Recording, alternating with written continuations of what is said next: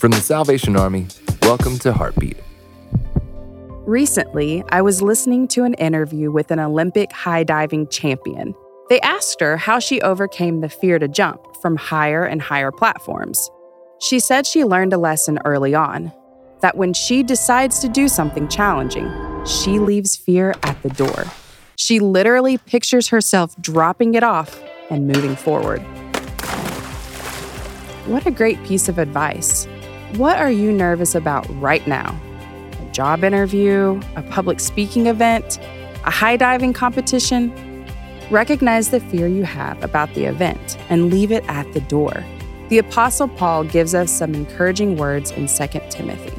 For God gave us a spirit not of fear, but of power and love and self-control. For more episodes of Heartbeat, visit salvationarmyradio.org.